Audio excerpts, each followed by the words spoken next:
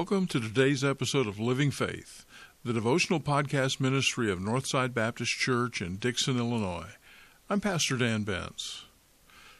Have you ever noticed how often we fail to see real value in things in life because we are so taken by what seems to be things of greater value to us?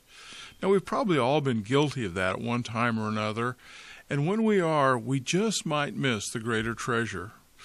You know, the story is told of a wealthy widower who, along with his son, had a real passion for art, and over time they were able to collect some rare and very valuable works of some of the great masters. Ultimately, they had Picassos, Rembrandts, Van Goghs, and many more in their collection. They traveled the world together, uncovering what would become one of the great private art collections found anywhere in the world. When the Vietnam War broke out, the son was called to service, and tragically he was killed in action, dying while rescuing a wounded soldier. When his father was notified, his grief was almost unbearable. It was about a month later, just before Christmas, when there was a knock at the door. A young man stood there with a large package in his hands. He said, "Sir, you don't know me, but I'm the soldier for whom your son gave his life. He was carrying me to safety when a bullet struck him in the heart and he died instantly. He talked often about you and your shared love for art." The young man then held out the package that was in his hands. "I know this isn't much, and I'm not really a great artist by any stretch, but I think your son would like you to have this." The father opened the package, and it was a portrait of his son, painted by the young man. He stared in awe at the way the soldier had captured the personality of his son in the painting. The father was so drawn to the portrait that he welled up with tears. He thanked the younger man and offered to pay him for his portrait. "Oh, no, sir. I could never repay what your son did for me. It's a gift." The father took the portrait and hung it over his mantel, and every time visitors would come to his home, he took them to see the portrait of his son before he showed them any of the other masterpieces that he'd collected. And while it was probably from a broken heart, the man died just a few months later. It was announced then that there would be an auction of his paintings. Art dealers and museum curators gathered at the auction house, excited at what they knew would be a once-in-a-lifetime opportunity to purchase one of the works from this collection. The first painting on the platform was that of the son. The auctioneer pounded his gavel and said, "We'll start the bidding with this portrait of the man's son. Who will bid for this painting?" There was silence.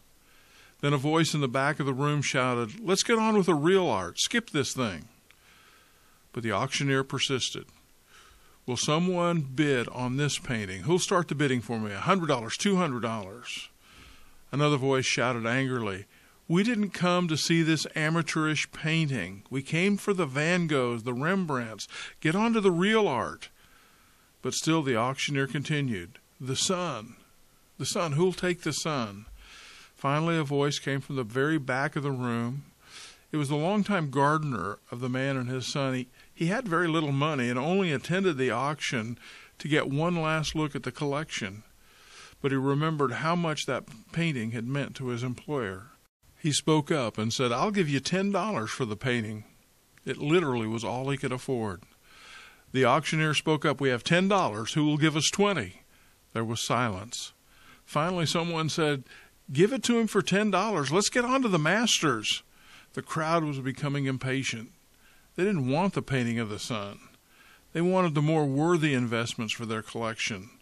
The auctioneer pounded his gavel.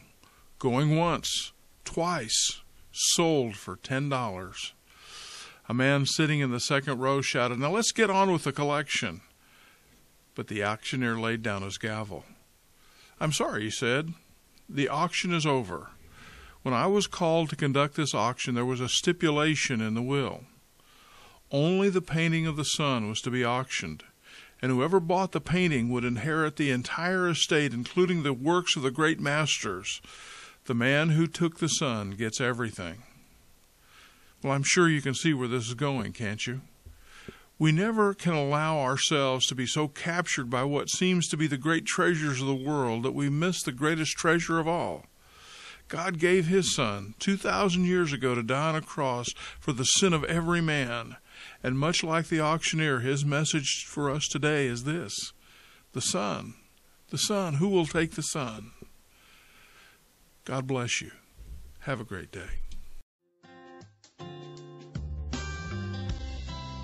Living Faith is a ministry of Northside Baptist Church in Dixon, Illinois. For more information, go to northsidedixon.com or check out our mobile church app.